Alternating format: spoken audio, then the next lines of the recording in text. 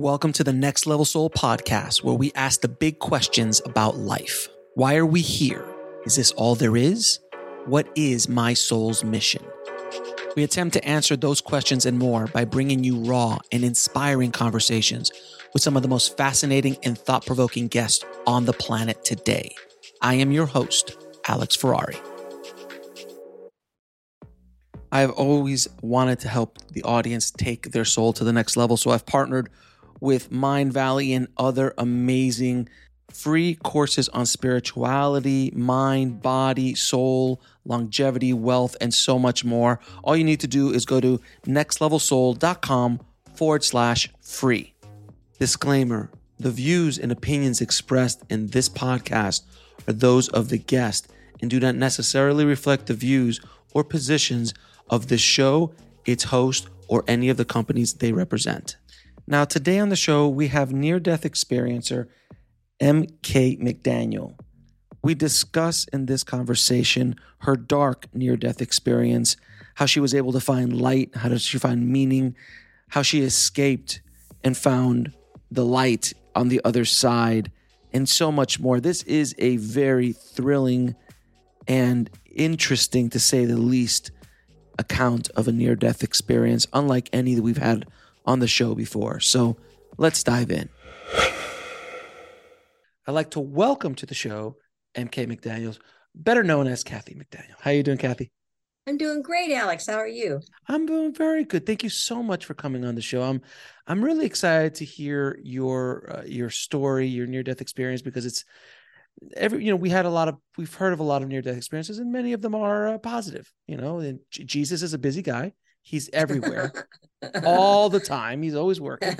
But you wrote a book called "The Misfit in Hell to Heaven Expat," and it is like I was saying earlier, it is the book about this experience, to say the least. So my first question to you is, what was your life like prior to you having a near-death experience?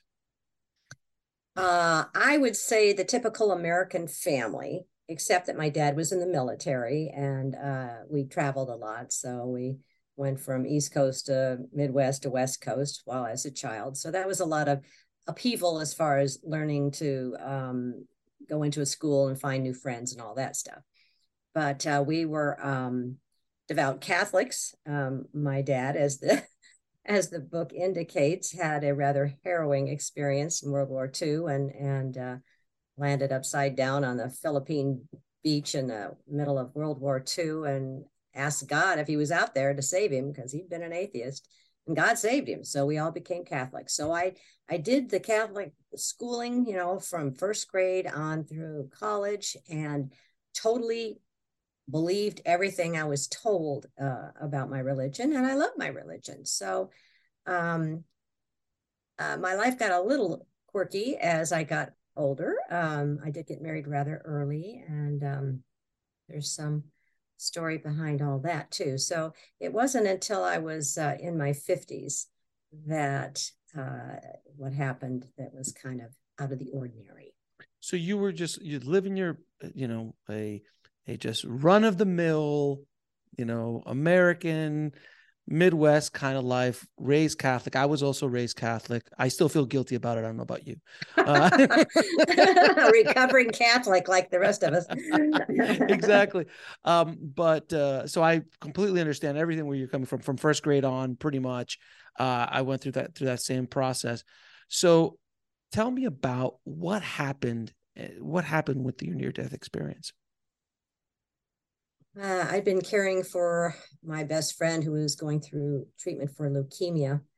And we thought it was going to be a 2 or 3 month ordeal, but it turned into almost 8 months. And by the time he died, I was pretty much a physical, emotional wreck. And there was a bad flu going around. I picked it up. It became pneumonia. And then I got super sick and had to have a friend take me to a doc in the box. And before we got there, I got out of the car and I felt my life force just kind of leaking out. It was the weirdest thing. And I just fell to the ground. He carried me in. They got me going again. I wake up in a hospital with an oxygen tent and my family around. And they're from California. I was living in Washington at the time and Colorado. And I thought, what's going on? They said, wow, you're super sick. You've got something called ARDS, acute respiratory distress syndrome. The doctor said, you got about a 38% chance of making it because this is kind of new to us. This was 23 years ago. I was kind of a guinea pig for the project. We're not sure what to do, but we're going to put you into a drug-induced coma. We're going to intubate you, nice scar to prove it. And then we're going to do our best, but we're going to give you something called white amnesia. So you will remember nothing. Your brain will just shut down as far as remembering anything while you're gone. And hopefully, we'll see you soon. But I had no options. So my dad gave me a thumbs up and I gave him a thumbs up and waved goodbye to everybody and went black. And then the journey begins. Yeah. All of a sudden I woke up. I was conscious. It was totally dark. Later, I'd learned that was the void. But at the time, I thought somebody had stuck me in a closet. It was just quiet. And I thought, what is going on? And I didn't know if I was standing or sitting. And I thought, I better not move. I might, hurt myself. So I just kind of hung out and thought this was kind of strange and waiting and waiting and waiting. And then all of a sudden, it started to get a little lighter. That got my attention. And it was kind of like a reddish glow. And I thought, sun's coming up. Great. Maybe I can see what's going on. And as it got lighter, this fog was swirling around. So I really couldn't see anything. And I thought, what's going on? And then I started hearing moaning and shrieking and it started getting kind of warm. And I smelled really bad. And I thought, I'm just thinking, I don't know what's going on. And all of a sudden, scared me half to death. This voice comes out and says, do you know where you are? I thought, mind's racing. And the only thing I could come up with was hell. And then that thing just scared the living what out of me. So I just freaked out and I turned to the left. I mean, you never forget this stuff. It's always very fresh, and ran into the darkness. I didn't care if I hit a wall or fell in a hole or what. I had to get away from that thing. And all of a sudden, it was like bright lights came up. And I looked around and, oh my gosh, I'm like in New York City after a bomb. Buildings are falling down. The windows are blown out. There's fires everywhere. There's people screaming. I mean, it was like, what now, And I thought, well, I'm out here in the middle of this parking lot, what's remaining, I better go hide because I don't know if there's been a war or what's going on. So I tucked in behind some concrete and was just, trying to look and see and get some clues. And I do remember seeing there was like eventually this ragtag bunch of people kind of started toward me. And I thought, like a homeless camp people were coming at me. And I thought, oh no, and I just said, well, maybe we can get together, you guys, I'll get some fire for the, firewood and you find some water. And this one guy just said, we are all alone here. Where's here? And I thought, no, this is just too scary. And I thought, well, I better find another place. So I started running. There was this metallic scuttering sound like aliens, I thought, expletive, I gotta get out of here. So I tried to get up this concrete kind of wall thing, but I fell and I was going backwards on my back and I thought, this is gonna hurt. And then it all went black again and the lights would come up. And Alex, this happened over and over and over, and each time the scenario got worse. And a lot of times I was challenged. Like the time I woke up or the lights came up and here's this huge demon standing there. And I thought, I know this is a demon. It looks like a Bigfoot with a bad attitude, but I just know that's what it is, holding a big stick. We'll be right back after a word from our sponsor. And now back to the show. And he was not very far away. And I looked up and I just stared and I thought, oh, now what? And he says, you want to get out of here? Yeah. And he says, I can make that happen. And I said, I thought that was strange. He was speaking English, And I said, okay, yeah, sure. What do you got? And he says, well, I need you to do one thing for me. I said, sure, I'll take a look. He didn't seem to be going to hurt me. I just, it's so weird to be in a place like that. You adapt. All right. So the lights come up behind him. And as far as you can see is this huge blackberry field with it, really high canes. They're all twisted up and the big old thorns on them. And in Washington and a lot of places I've lived, they grow wherever, nature abhors a vacuum. So anytime there's an empty space, blackberries come up. And I know how hard it is to cut them. And you usually need really thick gloves and thick cutters and all that stuff. So I looked at that and I went, and he says, just cut those down for me. Save me the job. I'll get you out of here. And then he hands me these kindergarten scissors, that they cut paper with. And then he starts laughing. And I thought, oh, you creep. I said, all right, you're not going to, I'm up to this. You're just being a creep, but if it's a chance to get out of here, I'm going to do it. So I scritched down in there and I'm getting all cut up and I'm gnawing on one of these damn canes and finally get one cut and I put it behind me. I turned back around to grab another one and the thing grew back. Now, this demon person just thinks that's hilarious. He's really laughing. And, I'm a fighter. I'm a survivor. And I thought, I'm just going to show him I'm going to keep doing this if I got no place else to go, So I start cutting. But then the lights went out. And then the lights came up and I was in another place. So you've read the book. There's a lot of scenarios. So, all right. So many questions. Okay. So the light went down, went up. How much longer did you deal in this reality? There's no time over there.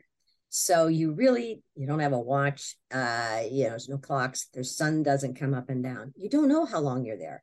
When I got home, I'm back home is not here.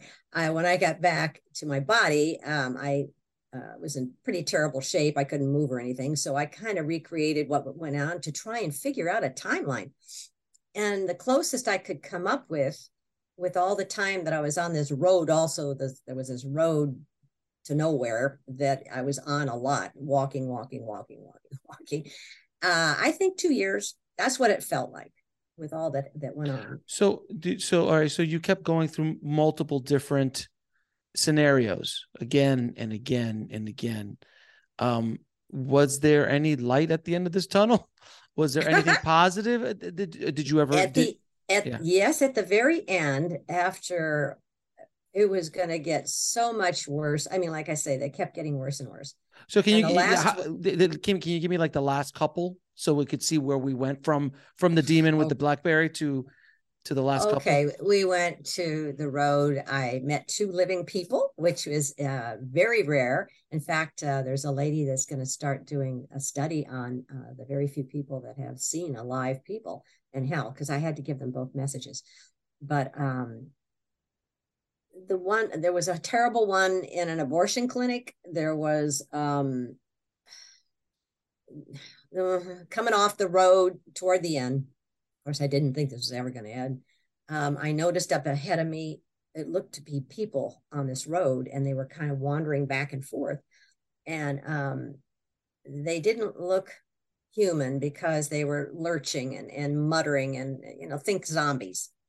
And I thought, this is really dangerous. This road is the only road there is, and I've got to get through. So I thought, well, if I just kind of adapt their stance and mutter and keep my eyes down, I can get through the group onto the other side of the road. So I got about halfway in, and all of a sudden they all froze. And I thought, oh, been made, And so the ladies, the ones with rags on their heads, and they moved to the outside. The male portion of this mob moved to all around me. And then one pushed me and another one knocked me down. And then there was a very unpleasant interchange of things, you can imagine what a mob would do to a single lady in the dark over there. So this was a horrible experience. And then just the last guy up said, we've all got AIDS and now you're going to get it and you can't die. So you're just going to get worse and worse and worse. And you'll look like us. And he had skin falling off his face and all that stuff. So a demon lady came over and said, you're with us. And I got up, left my clothes together and joined a whole bunch of other ladies that were going to tromp on out, follow this lady. At this point, I was getting kind of tired and I thought maybe I'm not going to get out of here, but I must still fight.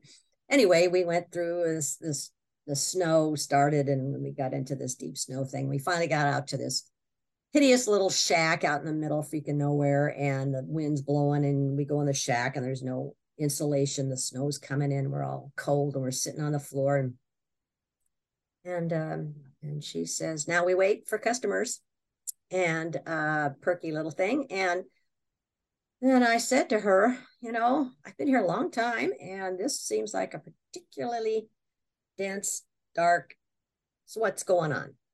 And she says, oh, well, it's Christmas on Earth. That's always the worst day in hell. And to that point, I really didn't know I was dead.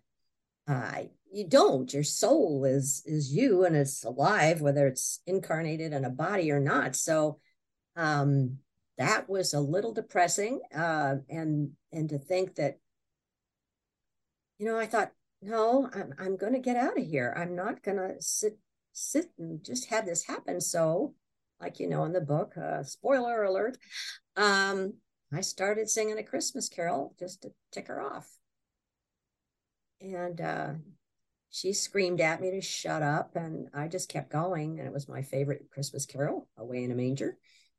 And some of the other ladies started singing too. And now the demon lady's shouting and waving her stick around and all that other stuff. And I got to a certain part in the song and she screamed and leapt at me like the spider. And I just shut my eyes.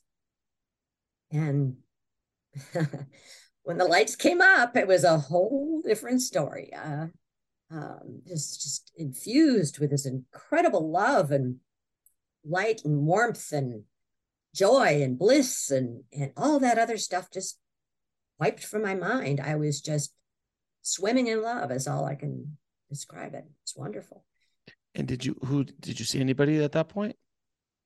Yeah, it was just light and love and all that, but then it started kind of settling down and I could kind of make out everything was still white, but the floor and there was kind of walls and a kind of not a ceiling, but an archway or something. And I looked off to the right and there was, weirdly enough, like an architect's table with this huge book and it was open about halfway.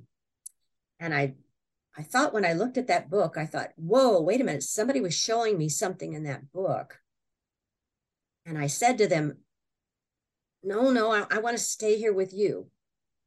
And I looked up and there's my fiance, ex-fiance, former fiance, that had died the month before. And he's standing there and he died of leukemia and all his hair had fallen out and he was all blotchy and blue and everything. And now he looked great. Instead of 52, he looks like he's 35 and he was laughing and his hair was brown instead of gray. And I thought, what the heck, And I thought, oh, shoot, he doesn't know he's dead. And then he started really laughing. And I thought, well, wait a minute. If he's dead, brilliant. I figured it out. I'm dead too. And we're in heaven. Doesn't get any better than this. And I was so happy to see him. And I says, why are we standing here? I said, let's go see the angels and the butterflies and all the good stuff. And he came a little closer and he said, now, Mary Kay, you've got too much left to do. I thought, what? They're throwing me out? I said, no. And bye-bye. I think I went to a timeout place. I was so angry. And it was beautiful, nice meadow with, pretty, the stream and all this stuff. So I had to follow this stream back. And during that time, I met 3 different ladies who gave me messages and stuff. And what were those 3 ladies and what were the messages? We'll be right back after a word from our sponsor. And now back to the show. Well, it was interesting. I was dating a fella that was Norwegian, all right?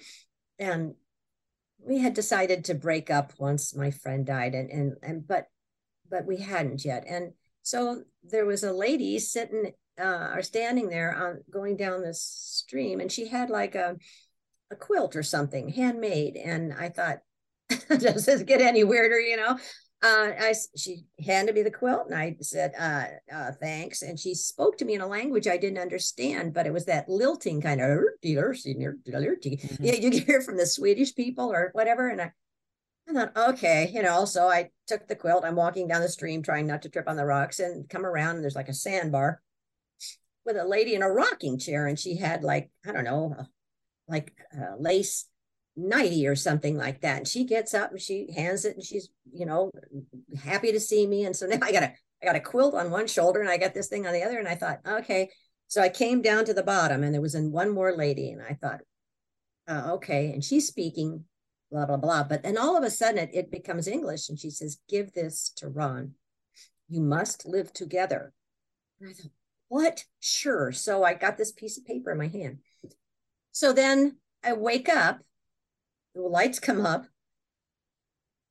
and there's these people, and they're all screaming, and the lights are too bright, and I can't move. And I thought, now what? I'm back in hell. Oh, no. And my daughter turns around and says, Mom's back. And my mother's screaming, yay. And I thought, what's going on? And they come over, and I can't talk. I got that thing in my throat. And she said, oh, Mom, you've been so sick. We thought, they told us you were going to die, but you're not. You're here, and we're so happy. And you've been really sick, and there's going to be a lot of things you're going to have done. But right now, just don't worry. You're safe. You have no idea where I've just been. I was in heaven, and now I'm here. What? With too much left to do. Alex, that really pissed me off. I couldn't even breathe, I couldn't roll over, and I can't go home until I get all this stuff done. So it was not my finest hour. Excuse me. So, Kathy, what I find fascinating about your story is this matter-of-fact manner that you tell it. Like, and there were some demons, and then, and there's stuff, and then there's a group of zombie things, and like you say it so as a matter of fact. It's fascinating to see because most people would be, I'm assuming you were terrified during this process, obviously, but the way you tell the story is not, I guess at this point in the game, you've told the story a few times, so it's doesn't have the same, but it does have an impact on you still because you're still tearing up as you're going through it. I'm there again. It was real. It's like, it took me 23 years to get, almost 24 now, to get to this point. I mean, it took me 10 years to write this out. I would just, every day I'd sit and write parts of this out. I thought if I could just write this out and get it out of my freaking brain, I could forget it and move on, but it didn't go away no matter what I did.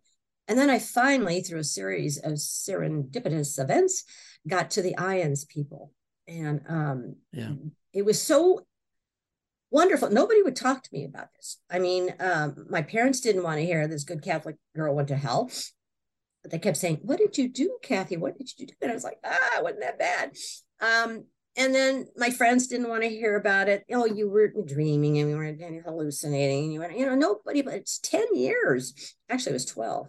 So by the time I got to an IANDS meeting and there's this room full of people that go, oh yeah, big deal. Yeah. Oh, you had a distressing one? Oh, that's cool. Hey, come on over here. Listen to Kathy. She heard it. Those are really cool. So they talked me into telling my story, and I had not ever told it, except they did have a guy call me first, and he wanted to verify that I wasn't some sort of a, making this whole thing up. Right. Yeah, well, I came unglued on the phone. I was in the process of getting a divorce. It was Christmas, and this clown calls up and wants to hear about my story.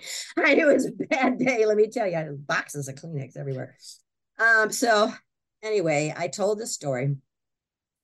And at the end, when they were with me, man, they were with me on this journey. And when we got out at the end, I mean, people were clapping. They were so excited. And I felt redeemed.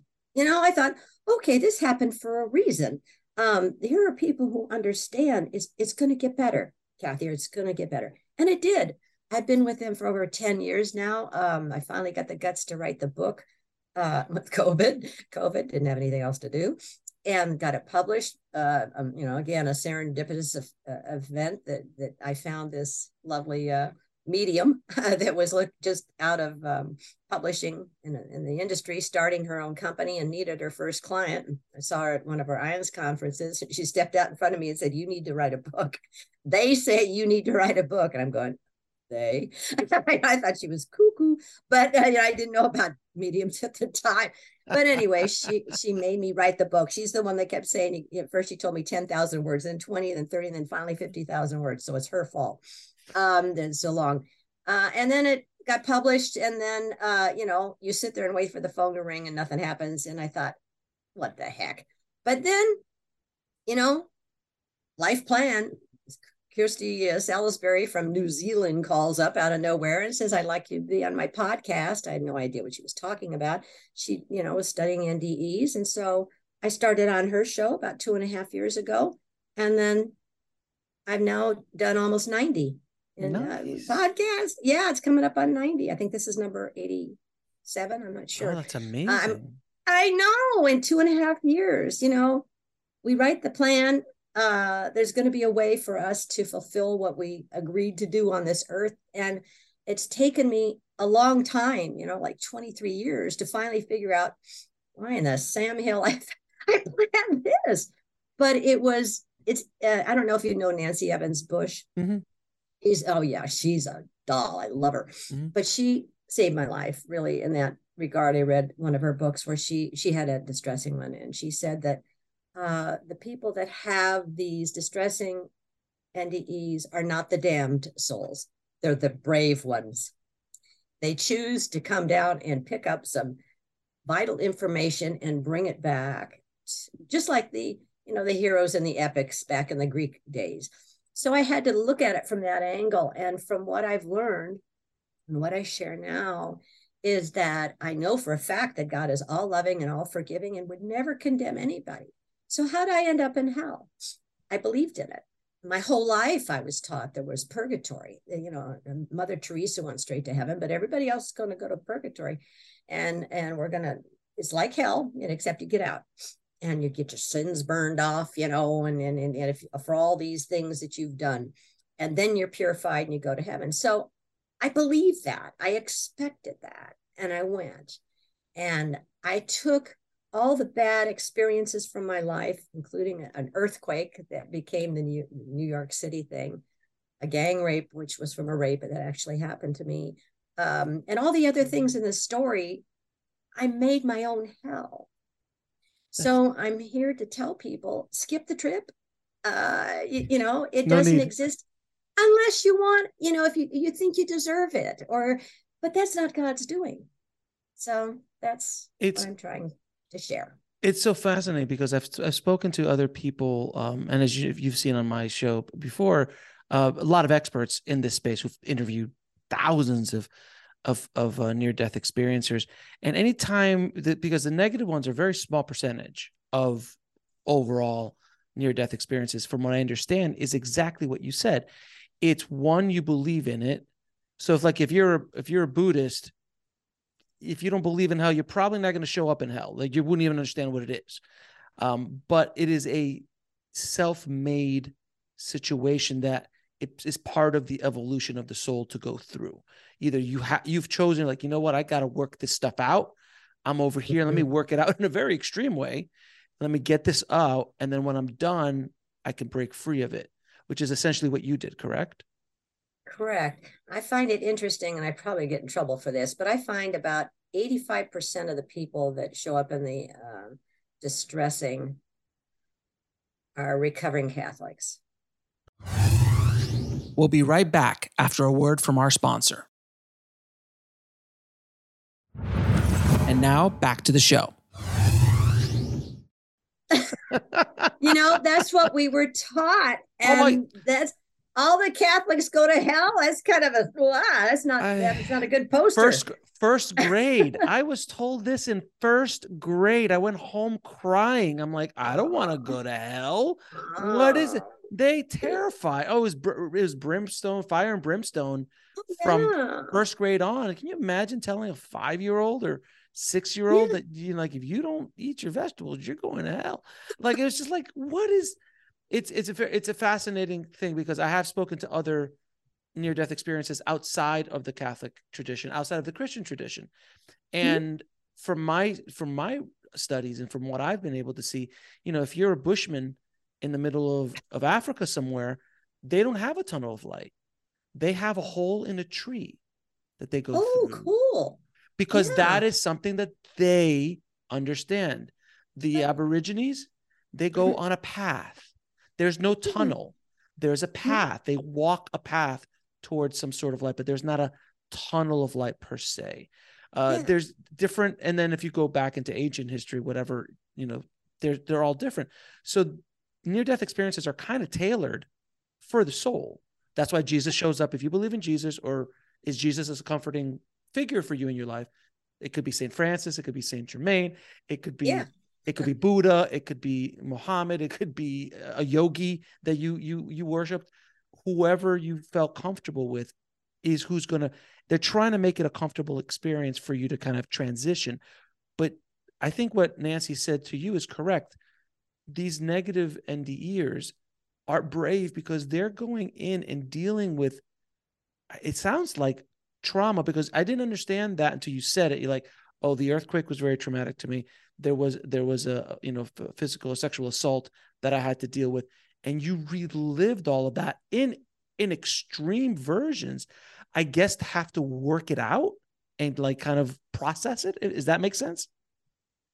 Probably not process. I had to do the processing when I got back. Right. Why do you think that was meant to be? That was getting my attention. And again, to take decades to figure it out. For me, it was so important to run into the IANDS people, because every time somebody brings back a little piece of the puzzle, you get a little more illumination. You don't have to do it all yourself. It's really quite a blessing for the podcasters like yourself to bring this to thousands and thousands of people, because on our own, it wouldn't happen. I really applaud you for getting into this field. Yeah. No, look, I do this show because it's fascinating to me. And I like, I'm answering the big questions about life. And as a recovering Catholic as well, I questioned my faith. I questioned it when I was a kid. I was like, wait a minute. So if I eat meat on Friday, I die. But if I kill, I go to hell. But if I kill somebody as well, I go to hell. This seems unproportionate. Even especially when they changed the law and you could eat meat on Friday. Then it was, well, what happened to people that ate meat before they changed the law? Is there a retroactive situation? If they're in hell, can they get passed out? Like, how does it work? It didn't make any sense to me. And a lot of the dogmas and stuff like that in a lot of these older religions, and not just Catholics, all world religions have dogmas. But and the other thing I've noticed is, as I continue to study multiple faiths around the world, there's a core belief that is the foundation of all religions, that there is a higher power, that we are an eternal being inside of a physical body, and love is in there somewhere. Always. So those are core elements, and then everything else gets kind of muddied. They muddy the waters after that. Yeah. And that's the problem with religion. Most people that come back are spiritual, not religious, because the religions are man-made for the most part, with all the rules and regulations, and God's not like that. No, it's like still my favorite quote, and I've said it a couple of times, but it's still my favorite quote. Paramahansa Yogananda, who's a yogi, He's ascended master at this point, but at the time he was a very high level yogi. He said Jesus Christ was crucified in one day, but his teachings were crucified for 2,000 years. And Ooh, isn't that powerful? yeah, it gives you chills. Yeah. Because he was a big fan of, I mean, if you look at Jesus's teachings and his true teaching, do unto others as you want to do unto you. The kingdom of heaven is within you. You could do a bit more, the same or more than I can. These concepts don't jive real well with the establishment. Well, he was a rebel anyway. I mean, he got literally crucified for his rebel ways. Yeah, really. I mean, I love the prodigal son and the Sermon on the Mount and that's about it. The rest of it, I think, is, I don't know. I've done a lot of reading about the Bible and where it came from, and I have a lot of trouble with that. But that, I heard somewhere the other day, it's something about God doesn't care what religion you are in. He just wants you to love people. Exactly.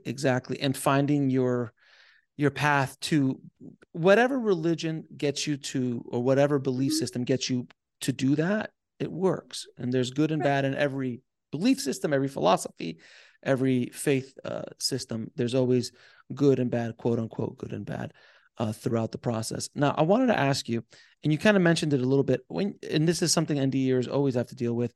When you came back, how did you change? How did your beliefs change? How did you as a person change? Again, I know you were telling the story, nobody believed you, but this changes a person as it would. So how did the people around you deal with you, and how did you psychologically deal with it? Well, I did go to a therapist because nobody would listen to me. And I told her pretty much what happened. And she said, well, I'm sorry, I've got to put PTSD on your chart. Post-traumatic stress disorder. And, she says, I don't know how to help you.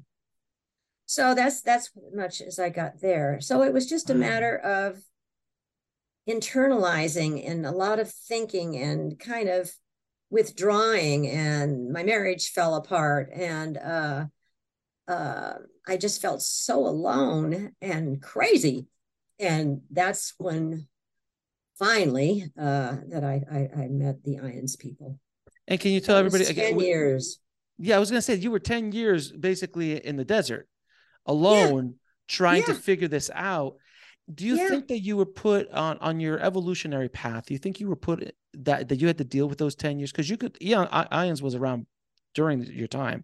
Oh, yeah. So you just didn't find them because you just needed to work all this out yourself, trying to figure this out yourself. Why do you think you went through that? I'll find out when I get home. That's the first question. Listen, you guys, I mean, I don't appreciate this. There's 10 years. I don't need this. You just hang on. And that's part of the process. Jesus did his 40 days in the desert or whatever.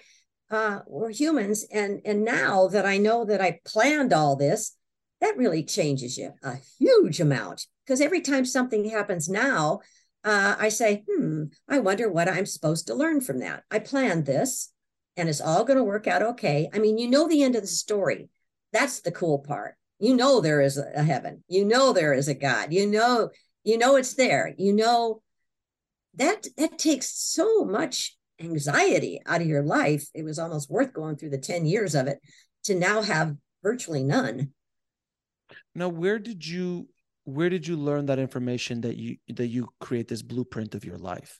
Because I was definitely not in the Catholic Church. Oh no! No! I gave my book to my former priest that was a good friend of mine, and he read through the whole thing. He knew my family, so he read through the whole thing, and the only comment he came up with is, Kathy, the Catholic Church does not teach reincarnation. After reading the whole book, and then if you go back in history, they did teach reincarnation. But I mean, the whole thing was like, hello, you're not thinking, you're just this. No, don't get me started. I lost the question. Where were we? Where did you learn about the blueprint, the life soul blueprint? Yeah, I went to a meeting. I didn't like it. The the first meeting up in Seattle. That was about an hour drive in hideous traffic. And there's all these people and they're all talking, telling these stories. And I thought, I don't belong here. I'm on the wrong planet. So the synchronicity hit me. The voice, when you get back, the voice is really loud. It's like your intuition or your guardian angel or whatever that you kind of get a glimpse of before you go through this experience. But when you get back, this thing is wow.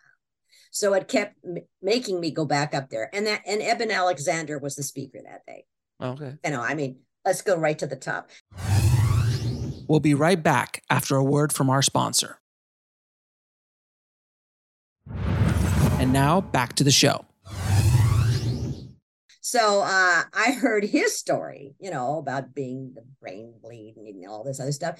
And I thought, wow, if somebody like him had a story like that, maybe I'm okay. And that's when I started kind of asking other people, gee, did you see any demons? Did you have any things? And finally, they said, you need to read Nancy's book. And that's what, and Howard Storm, I got his book. Even Betty Eady and Embraced by the Light, which was the only one I read before I died, because my friend was dying and I wanted to, but she had a bad thing. I mean, the demons followed her back. I was in good company. All of a sudden I didn't feel like low man on the NDE totem pole. It was like, okay. So then I had to figure out what my mission was because I couldn't go home until I got it done. So I have this visual of all these people that I have to affect their lives by what happened.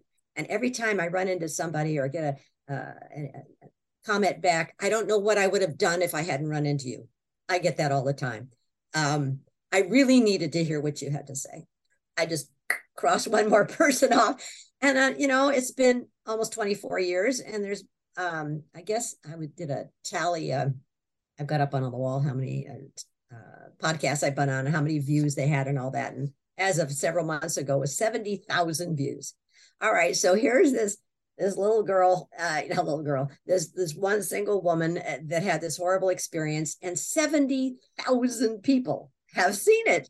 Whether one or two people benefit from it, it doesn't matter. It's the fact that I'm putting myself out there. I'm doing my work. I'm fulfilling my mission. And then it's up to the universe to make sure it gets to the people it's supposed to.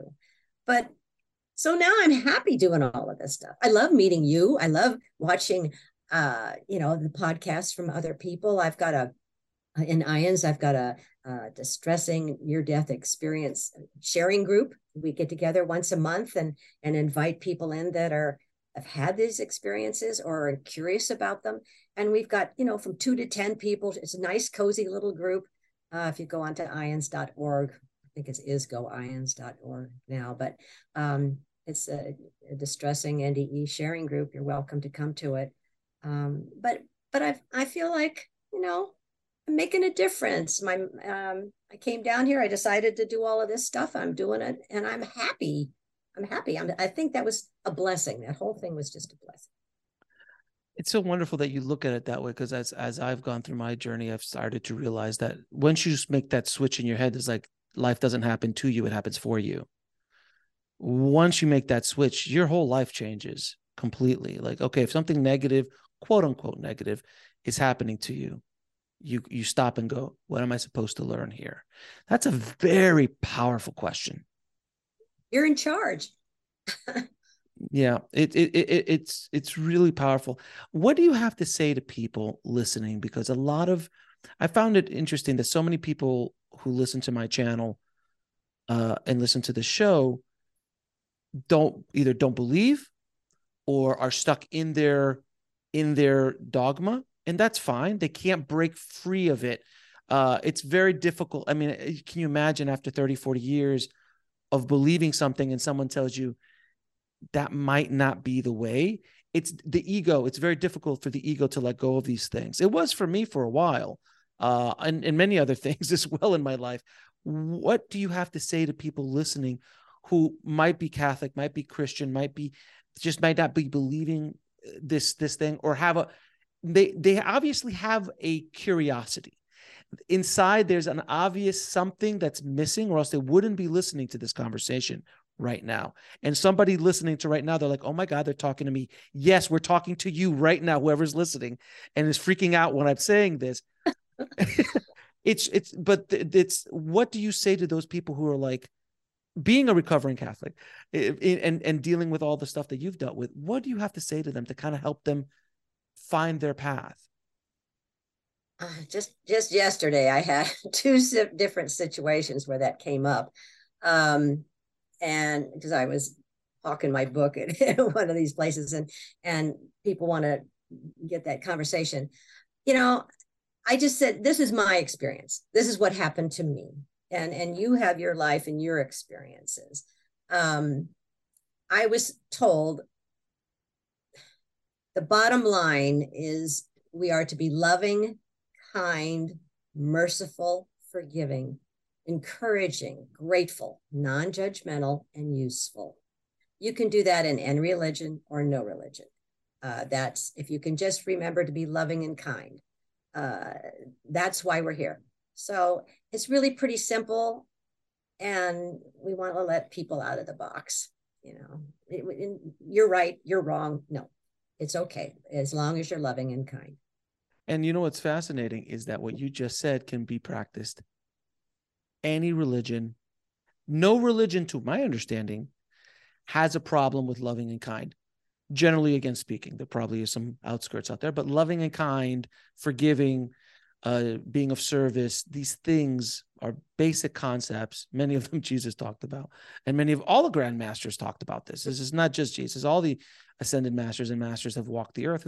These are all common truths that all of us can do that, regardless of what religion you were basically programmed with when you were born. Because if I was born Jewish, I would be Jewish. If I was born Muslim, I would have been Muslim. But I happen to be born in a family who believed in Catholicism, just like you. Mm-hmm. Yeah. We shouldn't be fighting with one another about religion. Oh God, please. Yes. Enough blood has been spilled.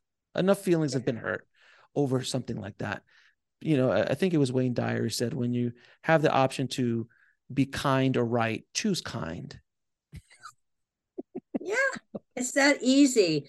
It just takes your blood pressure down. Every situation, how can I be loving or kind in this situation? And kind in everything. I mean, even in the grocery store, just to say, if you pass somebody, hi, how's it doing, or can I help you get that? It makes you feel good. Oh, it's addictive. I mean, the other day we were at a Starbucks and we paid for the person behind us. Oh, Which is, okay. I told my daughters, I'm like, we're gonna pay. It's $5. I go, how much is the order? It's $5. I got it. Yeah. That, and and if he says something, tell him to pay it forward. And that happened once at a Starbucks, and it ran for like 90 cars. Like everybody kept paying. Oh. It was so beautiful. It was such a beautiful. One person started it, and it became this thing, and it just kept going and going and going. Those little bits of, you have no idea what that means in someone's life. Letting someone in front of you at the supermarket or in traffic, holding a door, being kind, picking something up off the floor when it falls. These minor little things. It's a ripple effect, It really, truly is. Kathy, after you've been through everything you've been through, what is the biggest takeaways that you had from this experience? Joy. just straight up joy. Just knowing that I'm making a difference with my life, and where I'm going. So homesick. I'm 76. My mom's 95. My dad was 97 when he passed. I probably still got another 20 years, which is cool. You say that like, oh, I got another. It's a sentence. Like a sentence in a prison. I got another 20 years down here. I better do some good. I know. Well, the only thing that slows me down on that is they may want me to reincarnate, and I'm going to go, no, I'm going to stay around for a while. I've heard from some people say that incarnating in Earth is the toughest gig you can do. Mm-hmm. That we're the densest energy. This is the toughest gig you're going to run into. And symbolic, you get like a E for Earth. I went to Earth, and people go, oh man, you went to Earth. Tell me about it. So we're all very brave. We're very, very brave souls down here. And next time I think I'm going to do something a little less stressful. We'll be right back after a word from our sponsor. And now back to the show. If you're coming back, it's a vacation lifetime, as I've heard. Vacation life. Oh, yeah, that would be nice. There's people that just have one job, and they get married and live happily in the same house, and they get the same dog. And but I see, I get bored easy, so I don't think that would be good for me. Well, but you I get would bored like to now. But you get bored now. Who knows in the other life if you get bored or not? Terrible. I know I might be. You might be completely. Cool, eating bonbons. Raise pansies and read books and knit or something. Yeah. Now, Kathy, I'm going to ask you a few questions. Ask all of my guests. What is your definition of living a good life? Being loving and kind. What is your definition of God? Love. Love and energy. God's the energy in everything. And it's all love. And the ultimate purpose of life? To fulfill your purpose and go home. Do your work, learn your lessons, and get the hell, no pun intended, out of here. You're right. And God must have a great sense of humor, because that was the worst thing about hell. Nobody had a sense of humor. It just gets you through. Lighten up, I guess, would be the thing. Lighten up. It's not that the stuff that we deal on a day-to-day basis is just not that important in the long run. Nobody gets in because they got enough money or enough power or enough fame. It's how much you loved. That's what counts. In the life review, that's what I hear about, that life review. That's going to be interesting. Whoa, where, I love that I would see my life, but that thing about flipping it around so you can feel how it felt to interact with each person and each, that's another thing that encourages me to be kind now. I want to see a lot of those, where people go, oh, thank you. That was nice. I want to see a lot of those in my life review. Isn't that the concept of the life review is a powerful, powerful idea, because and it's non-judgmental either. And that's the thing that's so beautiful about it, because it just tells you, look, you're going to feel how you made everybody that you've interacted with feel, that however they felt, you're going to feel it all at the same time. And it's hard for us to understand, but during this life review, so if you did good, you're going to feel the good. If you did bad or negative or hurt somebody, you're going to feel that too. That's a hell of a hell of a guide for you. Yeah. Well, yeah. Get your attention. Yeah, absolutely. Think. Yeah. Now, Kathy, where can people pick up this thing that it weighs at least 6 pounds? You could kill somebody with this if you hit it with. No. It's got big print. Come on, it's short episodes. It's actually, you're right, because my first book's about 55,000 words. I'm like, my book's not this thick, but yeah, it's the print. The print's bigger. So it's not big print. But where can they pick up your book? Any place you sell books. Amazon's probably the best. Kindle's the cheapest way to get it. I've got Audible, I've got CD discs, I got, I want that message to get out. And what I really, really appreciate is reviews. Amazon reviews make such a difference, not just for me, but any author that spends years of their life and untold funds that will never be replenished to give you a message or give you pleasure. Please take, 5 minutes and just go up and give them a star or write a little review.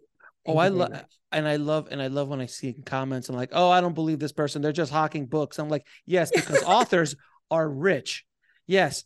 You're making just massive amounts of cash off of these books. Unless your last name is King or J.K. Rowling, you're not.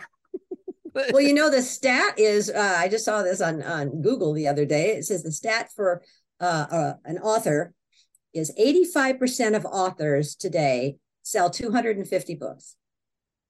And you get anywhere from $1 to $5 on a book, so you do not make, you do not make any money. No, you go deeply into a hole, but that's part of Just getting the message out. It's about that's getting part of the message. That's part of my job.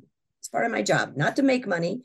It's to inform people, and not even to sell books, because just getting the book is what gives you the entree to be on the podcast. So it's the podcasts, I think, that are doing all the work, and it's beautiful and it's wonderful, and I'm so grateful. I appreciate that. And do you have any parting messages for the audience? Just to continue with the loving, kind, merciful, forgiving, encouraging, grateful, non-judgmental, and useful. That's I say that every morning. Kathy, thank you so much for not only coming on the show, Alex, but for writing this book and putting this message out there. And I love the way you tell your story. It is so, again, as matter of fact about it. There's no drama, and you're just like, these are the facts, ma'am. And this is the way it went. And you're just really trying to help people. So I do truly appreciate you coming on and sharing your journey. Thanks, Alex. I really appreciate it. Good talking to you. I want to thank Miss McDaniel for coming on the show and sharing her journey with all of us. Thank you so much. If you want to get links to anything we spoke about in this episode, head over to the show notes at nextlevelsoul.com/183. And if you've only been listening to this over podcast and you want to watch these amazing conversations, please subscribe to our YouTube channel at nextlevelsoul.com/YouTube. Thank you so much for listening. And remember, trust the journey. It is here to teach you. I'll talk to you soon.